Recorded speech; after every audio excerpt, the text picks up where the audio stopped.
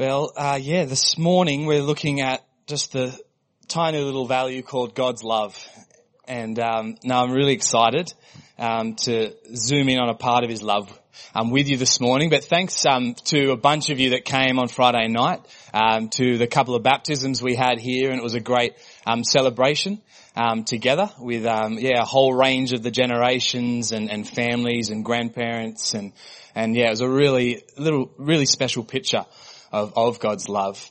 You know, I had many sermons floating through my head the last week or two on how do I communicate what's God wanting in this season to look at this part of God's love within our values that are the foundations for us as a church, for everything we do, that we want it to flow out of these values. And God's love in many ways is everything, is over all things. God's kind of narrowed it down for me this morning to speak into a special part of His love, which I think the last couple of years has really grown in my heart and really spoken to me and molded me. Before I go into it, I want to start with a quick little movie review, just to warm us up. So put your hand up if you've seen Instant Family. Oh, guys. What do you guys do with your time? I tell you what, surely you're home a few nights a week, Saturday, Sunday, you get a movie out, it's the perfect date night, whether it's with yourself, whether it's with someone else. Alright, best movie out in the last 12 months, next to Avengers Endgame. But it looks cheesy, and I didn't go to the cinema to see it. You know, I thought, here's another family cheese. But you know, it's got over 80% ratings online on Rotten Tomatoes, and it is a beautiful story. Believe it or not, Mark Wahlberg can act, and it's great performance from this American couple who they have this pressure from their family that they will never have children, and they're too focused on themselves, they're too focused on career, that they'll never have children. And they decide they want to stick it to their family. And they thought, you know what, let's save time. Instead of having our own children, let's adopt. And so it's this beautiful story where they go on this journey of learning how to adopt in America. And then they meet one child that they feel is the right connection. And that child happens to have a brother and sister. So they adopt 3 at once, and they're an instant family. So there's a little spoiler in there, but essentially that's the start of the movie. But honestly, it's this beautiful portrayal of the power of adoptive love and the power of how when we love people that we do not know, or that aren't maybe a natural fit, or that we have previous no relationship with. And it has some, like, seriously, I know someone that cried throughout the entire movie, to the embarrassment of her whole family. Me and Emma both shed some tears, but it's a tearjerker, which I love in a movie. A movie not to watch that I watched last night was A Quiet Place. Also a lovely family movie, but don't watch it. Pretty brutal, intense, few scary moments. The reason I love the theme coming through this movie and where I think God wants to just speak in today is adoptive love. And this is something that I've, over the last 15 years, experienced as well. So you can turn to adoptive love, great.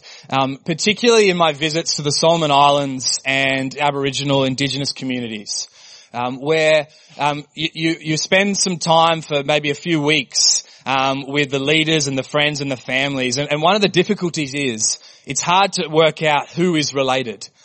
Who is the sons and daughters of the friends you've been making. And there's this incredible picture of interlocking relationships, to the point where even on a trip me and Emma went a couple of years ago, we didn't even know whose baby was whose mum because they were sharing, the breastfeeding. And it was this hilarious picture for Emma, who was preparing to be a mum, and has joked since we've been back here at Feast, but many have rejected that style of life where we live.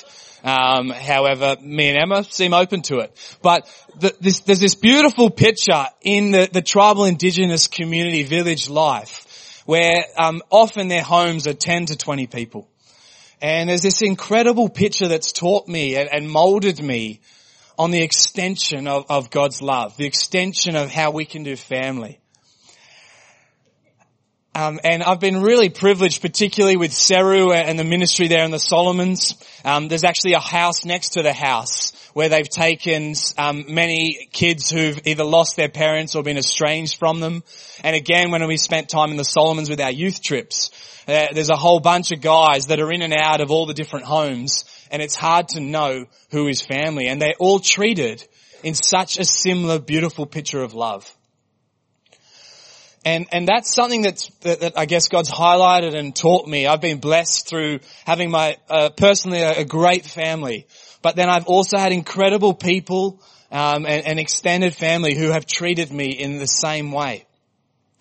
And I'm really thankful that within our church, I think this is a really key part of the value of God's love that we want to see flow into our Sunday gatherings and throughout our whole week. We want to see every one of us live in this way in your workplaces, in your families and extended families. Every ministry here, I know, is focused on seeking to create a culture of adoptive love. I'm going to share some stories later from the youth ministry that me and the team lead. But I'm constantly hearing stories, and I can see by the amount of people coming and visiting and participating in the men's shed, in the play group, in the sports ministry. I can see the way people are being treated. We don't always get it perfect, but our goal is to love in this adoptive love. A quote and a line that really spoke to me came from Bill Johnson, one of my mentors and heroes. And he described the gospel as a story of the Father wooing the hearts of mankind through his love. All the other stuff we do overflows from that discovery. And for me, that sums up the picture of a God who created all things, that decided to freely leave him behind. And since that moment in Genesis 3 where evil and sin stained the hearts of humanity, the Father has never given up, and he continually today is searching for hearts who are fully committed to him. Our Father in heaven is slowly calling and wooing those who know him and those who don't know him, because we all need to come back to the adoptive love of the Father. Because it's there that we find perfect relationship, that we find peace, we find security and contentment. So adoptive love, it's not a line or a language that I grew up hearing. There's many aspects to God's love, like his never-ending love, his never-failing love, his eternal love, his agape, sacrificial love, his unconditional love. But this morning I want to just allow God to speak into this nature of adoption, adoptive love. In Genesis 6, we read that the fall of the relationship between God and humanity had become so broken and fractured, so separated.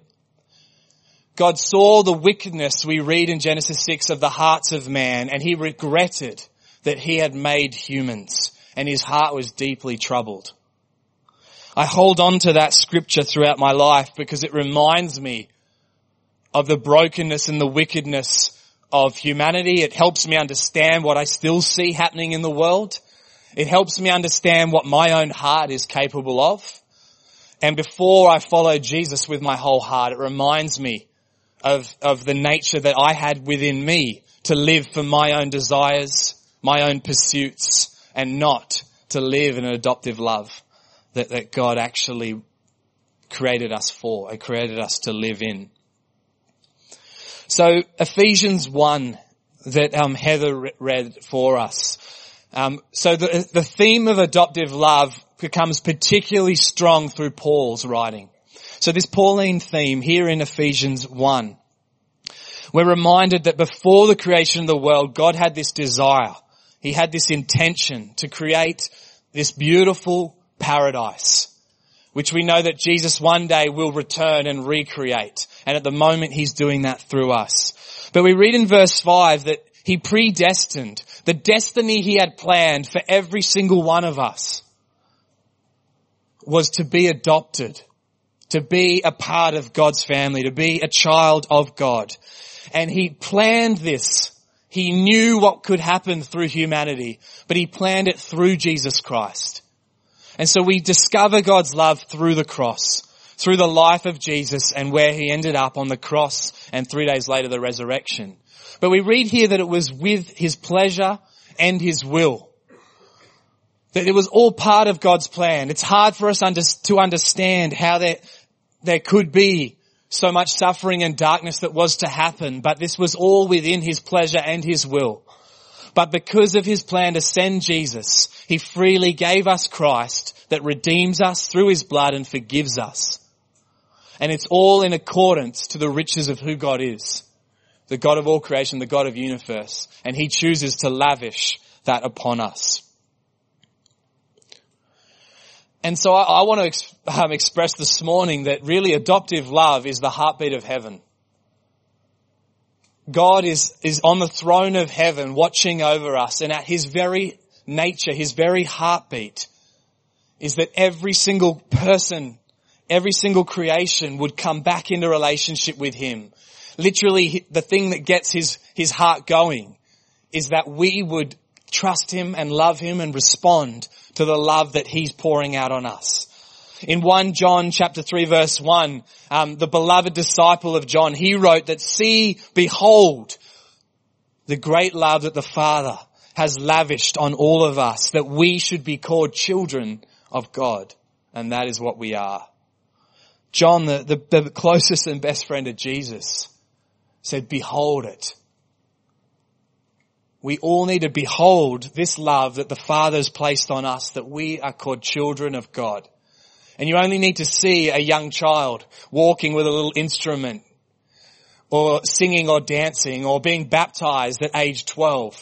These pictures show us the innocence and the beauty of a child like faith. And we all have been gifted with that. So it's at the heart of the Father, and in his love, he then sent Jesus. And it's in the most famous of scriptures, John 3:16, that we read about God's love. "For God so loved the world that he gave his one and only Son. Whoever believes in him shall not perish but have eternal life." It's so easy to become numb to those words. But because God so loved all creation, the whole world, that he gave up his Son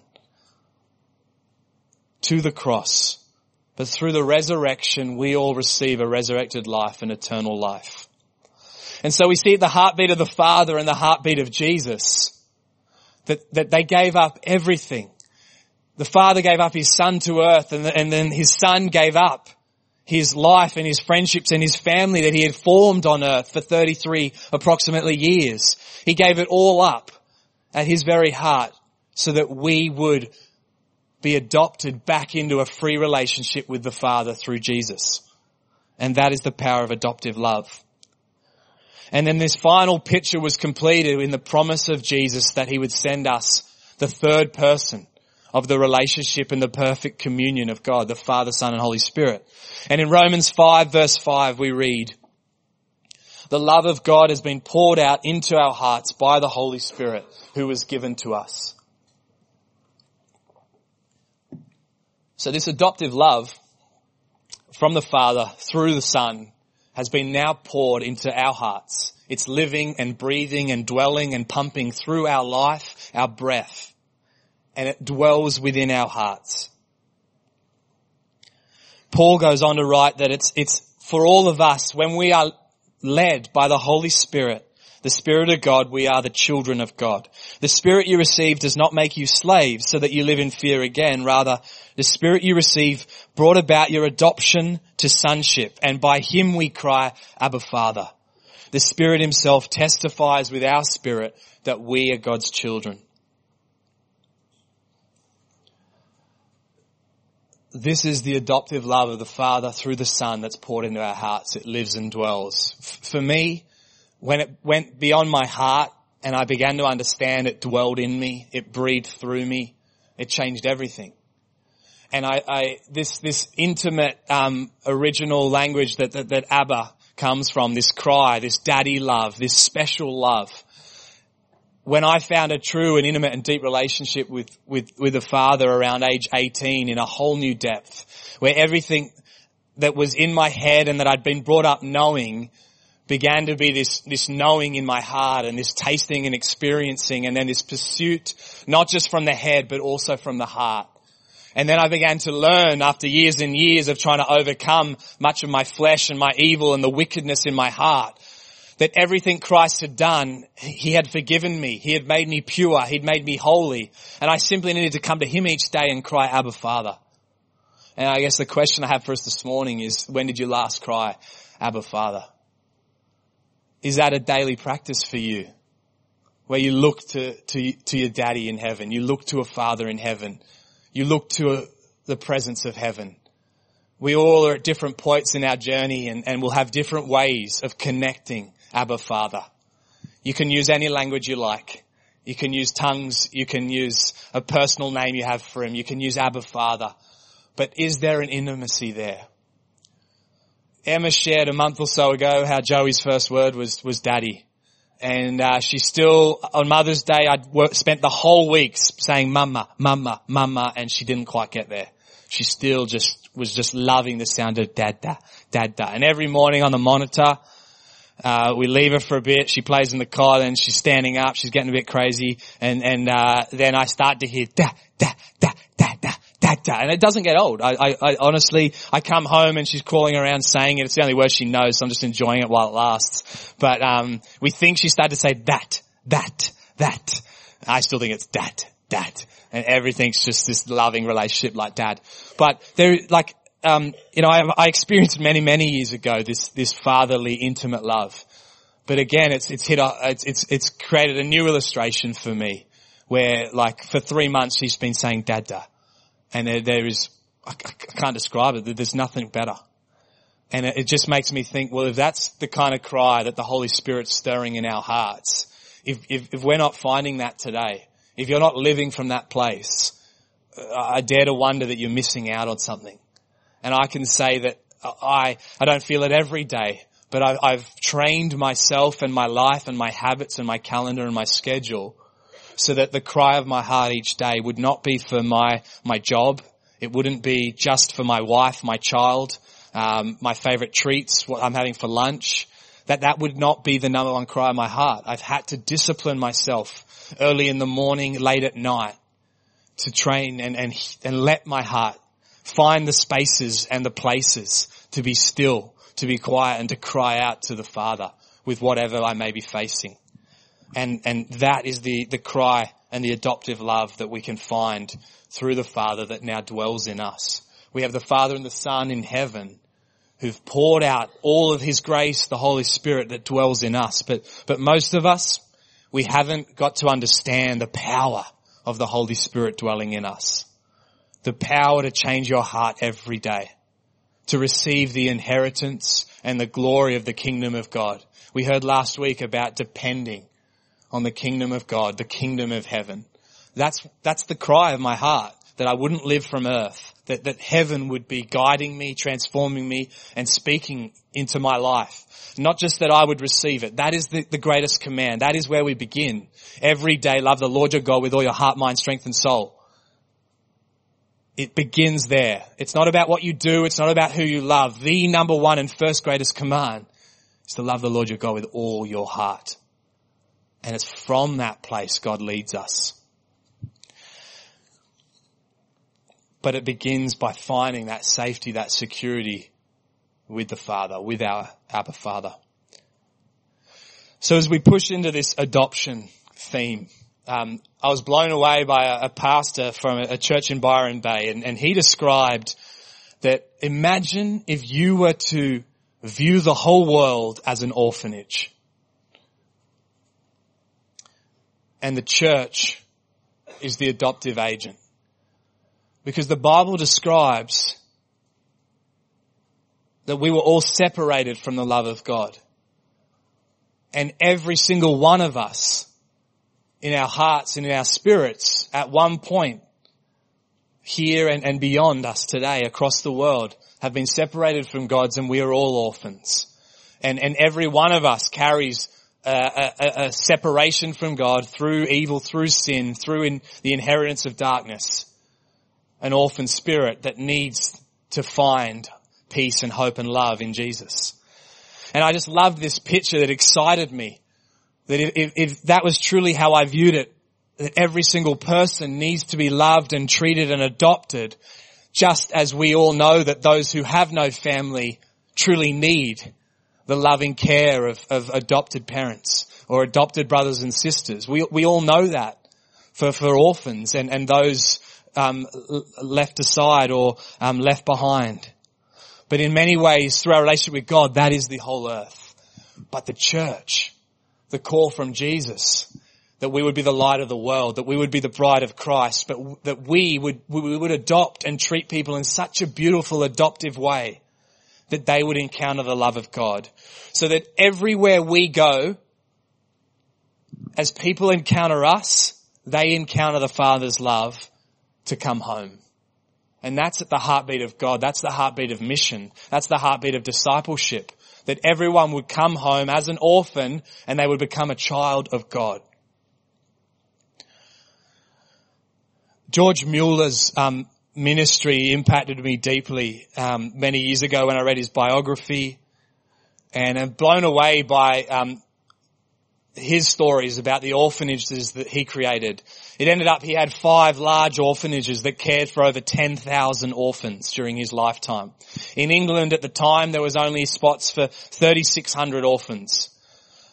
After he had finished his ministry of over half a century, there was then 100,000 places for orphans to be adopted and loved and cared and nurtured. And he was just an incredible pastor who relied and depended on God in incredibly miraculous ways. But one of the greatest parts of his ministry was his heart for the orphan.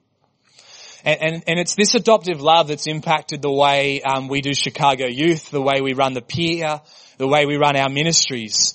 And I'm just so proud of my team and the way the team has led for the last 10 years. But I wanted to highlight this morning the Pier. The Pier has been led by Caleb the last 3 years, and different leaders have come and gone supporting him. At the moment, Graham Beattie and Kyle Jenkins have been supporting him. Before Caleb, Alex, who's preaching tonight, ran it for a year. Before that, it was knocked down by a bunch of guys. The walls were knocked down. It was some empty rooms that weren't being used, and we turned it into a space to love and nurture and care for people. We now have t-shirts and hoodies at the Pier, and the line that we have on those is a home away from home. And I've been blown away watching the guys run it. I'll visit each week and I'll spend time with the kids, particularly trying to connect with the families. In the early days, there was only around 5 to 10 kids. We wanted to reach people that were playing futsal and netball. That was always at Monty's vision behind it. Originally it was in the loft and then it moved downstairs. But I want to give a shout out to Caleb and all the guys that have been a part of it. But the level of love and the level of adoptive love that now features in the Pier is incredible. What you can see there is a table 6 years ago Mitch Roberts hand built, a table that can seat over 20 people. And it's at the heart of the Pier. And through Graham and Caleb's hospitality and their gifts and their love, they decided to, rather than just give out food and milkshakes for 3 hours, the milkshakes flow, but the food is a special each week, and they have a time where they all come in to the long table. And they come up with all sorts of things. Graham's quite adventurous.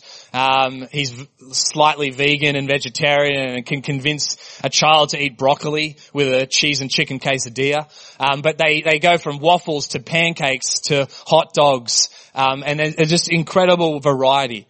But you can see this picture here. The kids, they come from at times up to 6 different schools.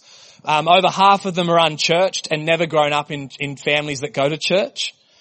And I've had so many parents just come and thank me, ask me about our church, offer to give money, ask who runs this place. And I've been amazed by the conversations that I've been able to have.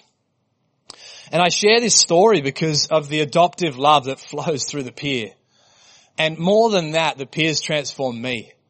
Because there's been kids in there that, I'll be honest, they come for 3 hours. It's a drop-in center. There's less rules, less program. They can be destructive. They can be rude.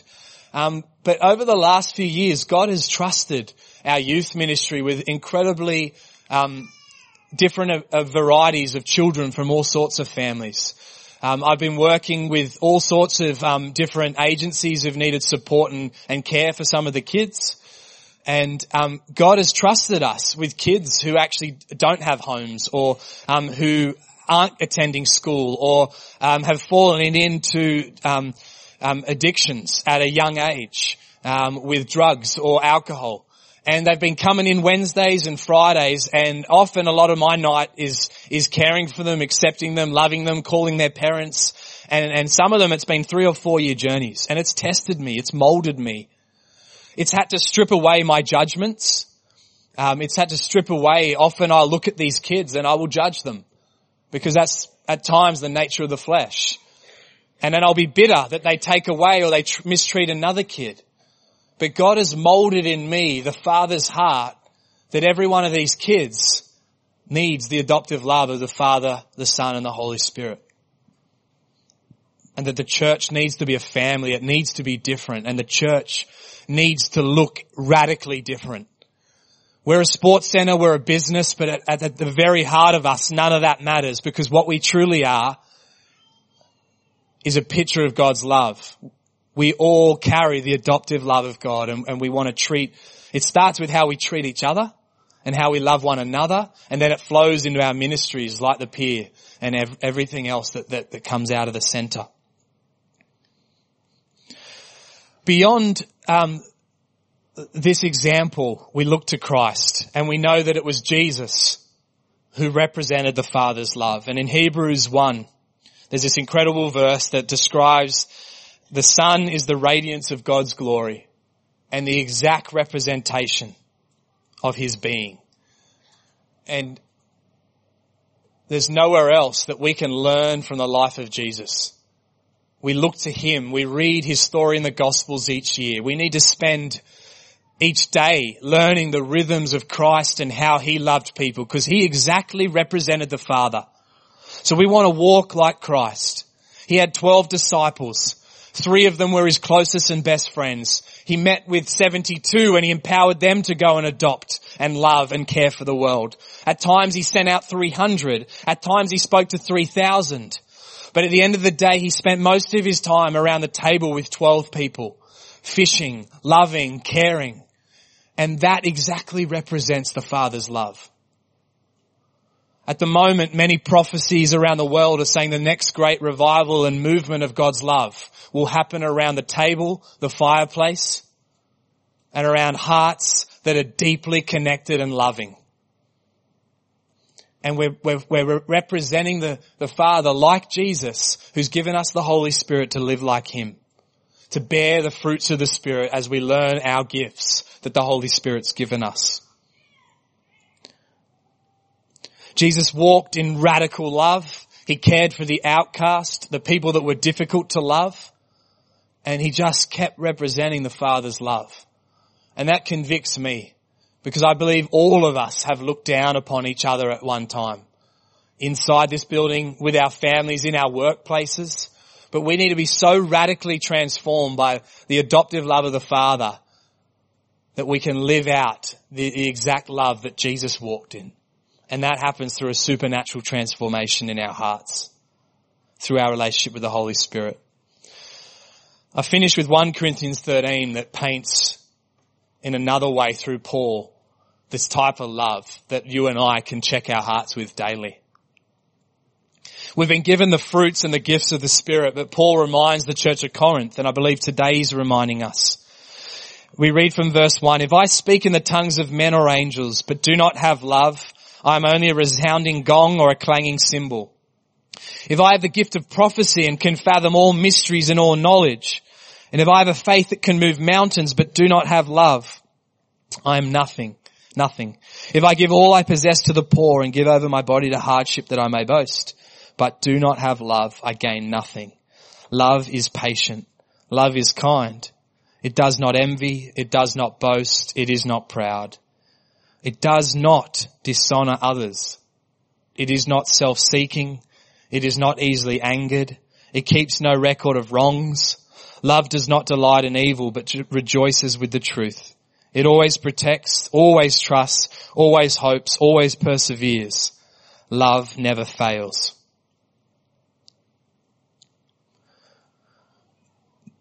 Jesus called the disciples to remain in his love. Jude, in his letter near the end of the Bible, he implores the church to remain in his love. And Paul, straight after this, says, follow the way of love and desire the gifts of the Spirit. But we need to remain in his love. It starts with Abba Father, the cry of our hearts.